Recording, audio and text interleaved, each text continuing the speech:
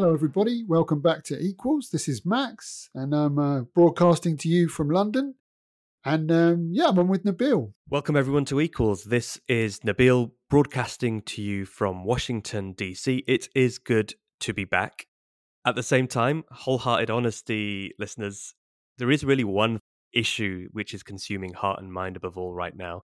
Really looking at the horrors of what's been unfolding in Gaza. It is really difficult to think about anything else and try and concentrate on anything else. I mean, what's unfolding in front of our eyes is just appalling. So it is difficult. Truly, Max, truly. And just to take a moment there, I feel the gravity, the scale of what's happening is like nothing that we've seen in our lifetimes, and we've been reading that from so many of our humanitarian leaders there in Gaza and across the world.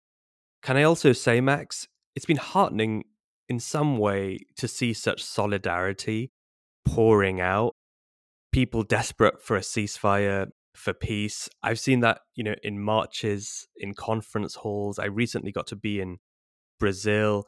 There's a solidarity here that's really bringing people together. Yes, that's true. I've definitely seen that on the marches here in London, which have been enormous, and the cross-section of society and so many people who've never been on a march before. People can see that this is wrong and they can see that it needs to stop. And that is inspiring. We saw that as well at the climate negotiations taking place in the UAE as well, didn't we? Yeah, and in the run up to the climate negotiations, in fact, Greta, I think, most famously said that there can be no climate justice on occupied land. And that pretty much summed it up. It does, doesn't it? She's so powerful in bringing these issues together, like millions are, to show that they are all interwoven together. And today's episode is we're zeroing in on the climate issue again. In our first episode, we talked about climate and inequality. And today we're going to be looking at the solution that's put forward, financing the transition away from fossil fuels, that virtually every powerful person on earth says that the solution lies not with the public sector, but with the private sector, with private finance. And we're going to be digging into that today and speaking to someone who's really built quite an amazing critique of that approach. Absolutely. We're coming to terms with this new kind of development model that's really taking over, and she herself, and I'll introduce her in a moment, has summarized it as the Wall Street consensus, and that we've moved from the Washington consensus to the Wall Street consensus. It's an absolute pleasure to have Dr. Daniela Gabor on the podcast today. Daniela is professor of economics and macro finance at UWI, Bristol, and she's actually currently doing a stint at Princeton here in the United States, and she's really the foremost thinker on this. I mean, yeah, definitely. Coming to know her work has been amazing for me. It's really opened my mind to a whole new perspective on things, and it's great that she's agreed to do the interview. Let's get to it. Yes, let's.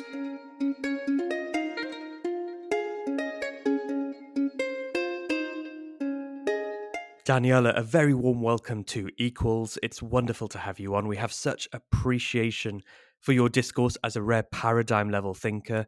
But also, I must say, I saw the other day you quoting the Wu-Tang Clan in the Financial Times, and I'm pretty certain I've never seen anyone do that. Thank you very much for the invite.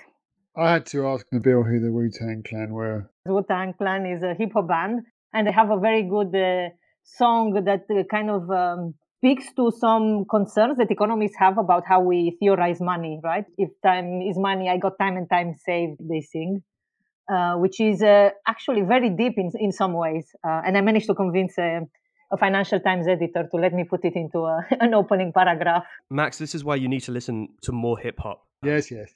Anyway, let's move on to the interview.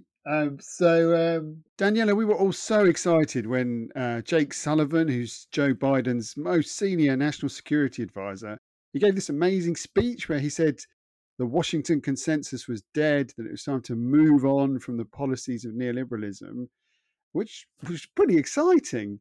But you're a bit more circumspect about that. Can you say why you're perhaps not as excited? So let me just start by saying that, like you, I do find it fascinating that the Biden administration is declaring publicly the end of neoliberalism. I think it creates some opportunities, But what I have done over the last 4 years is to ask what is coming to replace neoliberalism, or the Washington consensus, as we tend to describe neoliberalism, at least in development circles.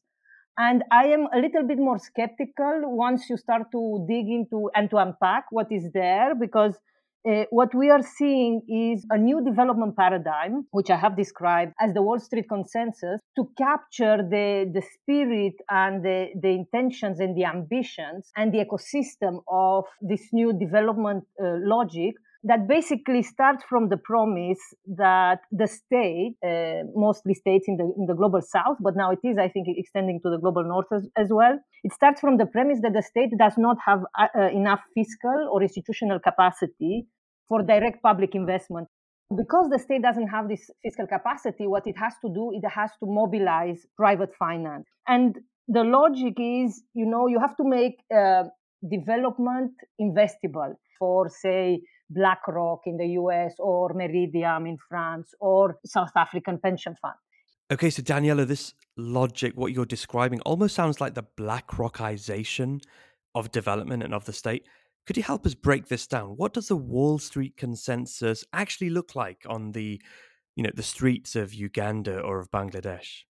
So there is a push to make the Sustainable Development Goals and all the areas that come under the Sustainable Development Goals, to make them investable. Overarching logic is to start to think of infrastructure, both social services like, say, education or health or water or transport, to start to think of energy as asset classes. For example, you look at Kenya's largest wind farm project, called the Lake Turkana Wind Project. That is a private project supported by a constellation of private investors, including BlackRock. And the government of Kenya basically provides a guaranteed demand for the energy that is produced by the Lake Turkana Wind Project. And where costs go higher than expected, or when there is not enough demand from private consumers, the government steps in and guarantees these returns. This is so interesting, Daniela. And, we'll go into some of the arguments that we find against this and some of the alternative ways of thinking about it. So far, you've spoken about it as a development paradigm and as an alternative development paradigm, but we also see this framing applied to, the rich country policy, like the Inflation Reduction Act, for example. Is that also the case?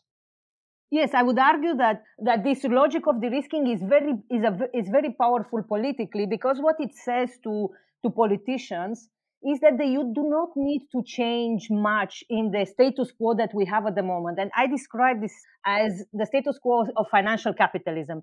And what do I mean by that? I mean the status quo where we have very large institutional investors or asset managers who are managing trillions of US dollars and allocating trillions of US dollars across different asset classes, including, as I said, infrastructure asset classes. Because the political obstacles to change this status quo, for example, to better regulate or shrink institutional capital, because of course that would require the state to start providing more certainty for the future through public pensions, through nationally owned health systems, through national education. The scale of reforms necessary is so incredibly challenging politically. Then what we have is, when the state is confronted with a series of policy challenges, and that goes from the climate crisis to the geopolitical contest that the US sees in its relationship with China, then the state says, okay, I'm not going to change anything massively in either getting the central bank to better coordinate with the fiscal authority. Instead, what it says is, I have to mobilize private capital, which is to me a code word for bribing capital. One thing that struck me in what you've said is, when we started out on the Washington consensus, they couldn't really have done this because they hadn't really freed up capital, because that was part of the Washington consensus. But now we're in a, we look at a lot of billionaires, we look at the explosion in assets at the top, and, financialization, and just the enormous world of money that's out there. And is that partly why we're seeing this? Because like the world of money, kind of the tail of capital is kind of wagging the government dog. Is that partly what's happening here? Yes, I think that's a very good way to describe it. In some ways, the Wall Street consensus is the kind of legitimate child of the Washington consensus, because Washington consensus sets the terrain on which the new politics of the Wall Street consensus takes place, in the sense that the Washington consensus is pushing most states in the global north out of the existing social contracts with its citizens that were centered on the provision of public goods. There's been this huge transfer of public wealth in turning it into private wealth, and this Wall Street consensus would probably accelerate that. But yet, at the same time, it does mean that governments around the world just don't have the money to invest in healthcare, in building roads, in the Green New Deal. So, is there any alternative to bribing private capital, as you describe? I would say that an easy description is to say, well, governments have no money. My worry is when we say that is we are already setting up a political narrative which constructs the private sector as a solution. When people say, because there is no public money, we have to bribe private capital, and in most countries in the global south, this typically occurs through public private partnerships, which are vehicles basically for privatizing a set of social and public goods. We know that in practice, we have very well documented evidence that PPPs are more expensive for the state than the public ownership, public investment alternative. To me, the better way to think about it is to say, well, there is very little political willingness or political momentum for organizing the relationship between the state and the private sector in a way that generates a better return or more fiscal space and more space for the state's relationship with private capital. And if you look at the new World Bank president, Ajay Banga, he has been appointed by the Biden administration with a very clear mandate to scale up the Wall Street consensus, because, this is a very beautiful discourse, but in practice, the amount or the scale of public resources that is necessary to drive private capital, it's quite substantive. So in a sense, this is a politically appealing narrative and a politically appealing paradigm, but in practice, it's not very effective unless we regear a lot of fiscal resources at country level in the global south towards this kind of bribes. And my worry is that this is where we're heading. So, Daniela, there's a lot here. Let's talk about regulation for a moment, or the lack of it. You've spoken before about how the Wall Street consensus is, approach of all carrots and no sticks. Could you expand on that, please? And linked to it, how can we design private finance to really work for big public goals? I've been studying the way in which countries, going back to the literature on the developmental state, the important thing to take from the literature and the successes of the developmental states in East Asia, although they are very much products of very specific historical circumstances, I think there are some interesting lessons to draw from there. And the first one to draw is to think very carefully about how the state realigns or comes closer with private capital, because this is what the Wall Street consensus says. It says, well, during the era of the Washington consensus, we thought that development would be achieved if we took the state out of the markets. And the Wall Street consensus says, well, actually, we were wrong. The state has to come back because the market doesn't go everywhere where we would like it to go. And we would like to just extend the markets and the reach of the markets into certain new directions. So to me, what this brings forward is a question of what kind of relationships between the state and private capital can we have in the kind of global fragmented capitalism that we do. Clearly, the Wall Street consensus answer to that question is we have to make financiers our development partners. We bring them to all these seminars at the World Bank, at the IMF, at every COP that's happened over the last 5 to 6 years. And we ask them, what do you need to come and invest in these countries? Now, this is a relationship that by definition is mostly inviting kind of one-way bribes or carrots from governments and multilateral development banks to the private sector. Whereas the experience of the developmental state with which I started suggests that it is possible to have a closer control of private capital where you pair carrots with sticks. In other words, you don't just guarantee returns, you don't just guarantee cash flows, but you ask the private capital to meet certain performance criteria. You sometimes can even say, well, in certain sectors, for example, in health, you shouldn't have asset classes. You shouldn't have private capital investing because citizens should not pay for the public health system. So there are areas in which I think the relationship with private capital shouldn't exist. And there are certain areas in which there can be a more equal relationship between the state and private capital, one where possibilities of profit are also paired with kind of sticks or mechanisms to discipline and coerce private capital into doing the things that the state wants to do. The overarching priority is to make sure that you don't go with incentives but not regulation. And the worry is because the US are now doing it on such a large scale that that becomes the new standard, and we end up in a world full of carrots and all the sticks are consigned to the bin.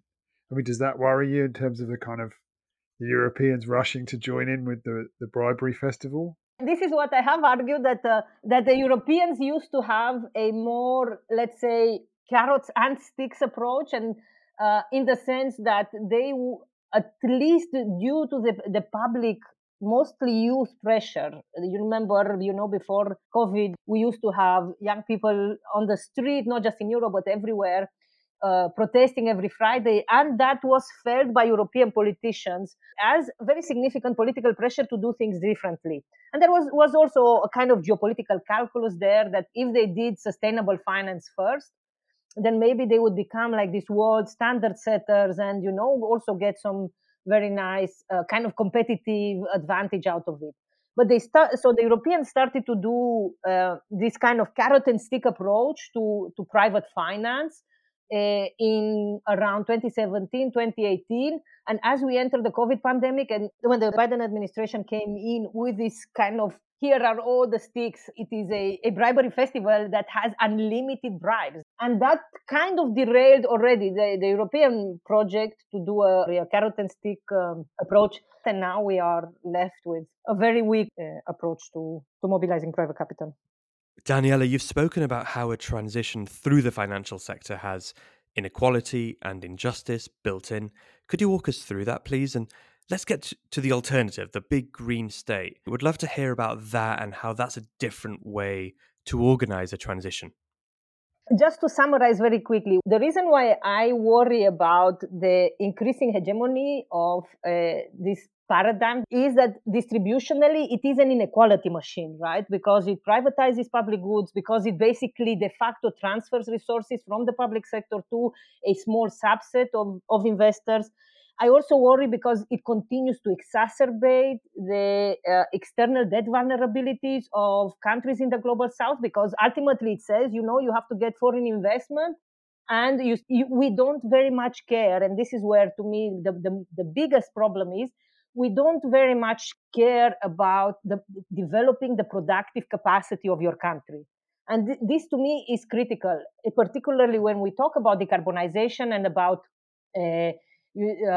green transitions. Are we kind of condemning countries in the global south to an exacerbated pattern of unequal ecological exchange? Because the way in which the World Trade Consensus constructs these countries creates the political imaginary of they will become generators of yield for institutional investors, for the BlackRocks, and they will become importers and consumers of clean tech produced in the US or China. So because of these concerns that there isn't much, optimism in the logic of the Wall Street Consensus for countries in the global south, the alternative that I've been thinking about and trying to work through, this idea of the big green state basically tries to acknowledge the fact that given the profound scale of economic transformation that we need for decarbonization, where we have some sectors have to expand and some sectors have to shrink. That is, we need to have a rapid and profound reorganization of economic structures. The big green state basically says you can't do coordination on this scale via the market. You can't put private capital in the driving seat. It's not going to work. And we already see it. I mean, I can give you numerous examples of where things have gone wrong with de-risking in Ghana, in Nigeria, in Kenya, in Argentina, and now you see it also in the United States and Europe. When market conditions change and profit projections change, investors can do what my friends from the Commonwealth called a green capital strike. Basically, they say either you increase fiscal transfers to us, or we'll stop doing the investment, or we'll pare it down, etc., etc. So the big green state acknowledges that this is basically the kind of harsh reality of the decarbonization project, and instead it takes a lot of the economic activity directly on its balance sheet. Okay, right. Now we're talking. Let's dive deeper into the big green state. Just how big is the big green state? What's the purpose and the scale of industrial policy and public investment?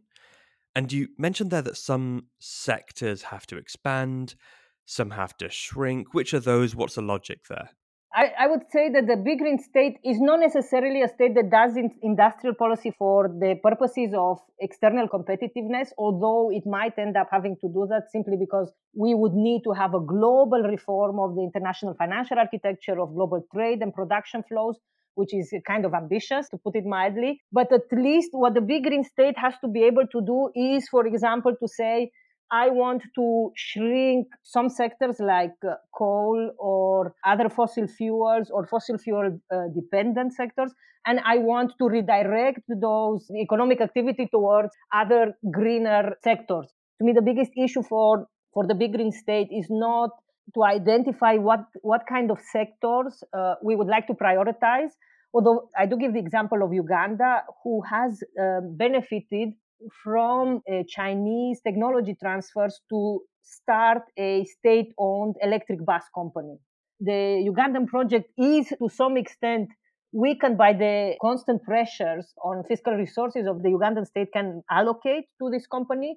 But what it does, at least at the level of ambition, it is a kind of old developmentalist ambition to say, if we have to decarbonize our transport, we will do it with green public transport and with electric buses that we have produced locally from local materials. So that, I would say, is an example of the kind of sectoral shifts that a big green state can encourage. And of course, the bigger question there is, how do you construct state capacities to do that? Because the Washington Consensus did something very effectively. It destroyed state capacity to do large-scale projects.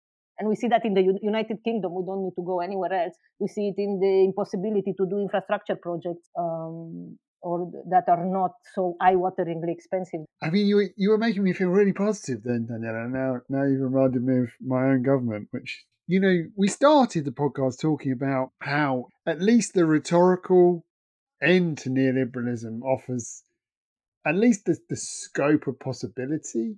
And then you're outlining some kind of exciting alternatives.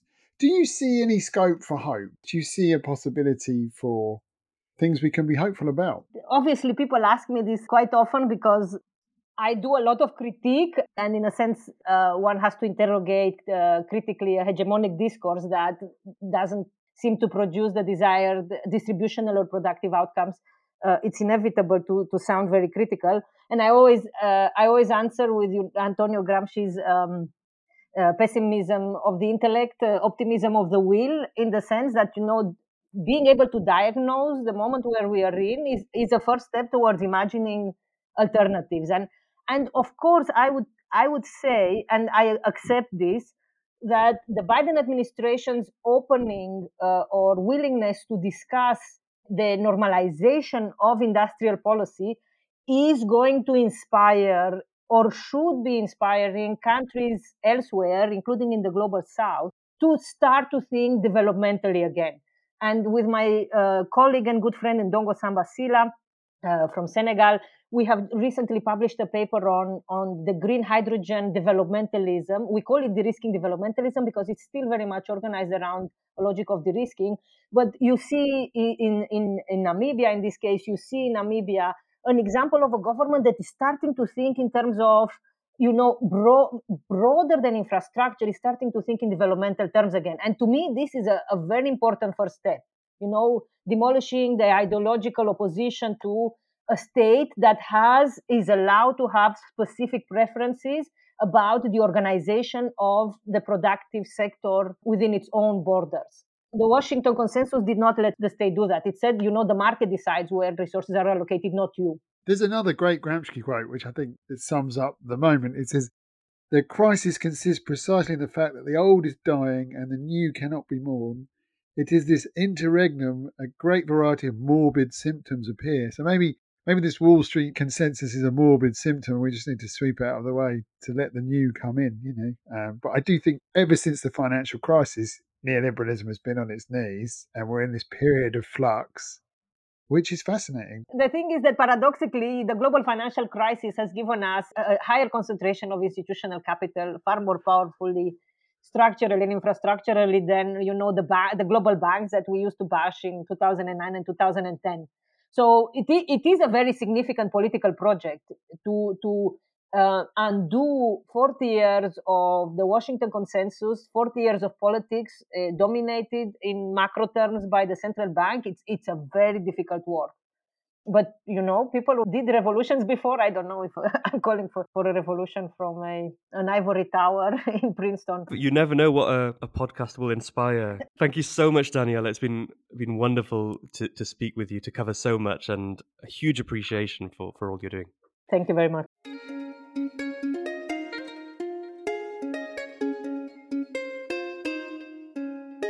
That was such a deep and insightful interview. There's a lot to cover here, Max. For me, the first is that we're really living in a new era, right? The Washington Consensus is out, the Wall Street Consensus is in, and truly one was enabled by, in fact, one has given birth to the other.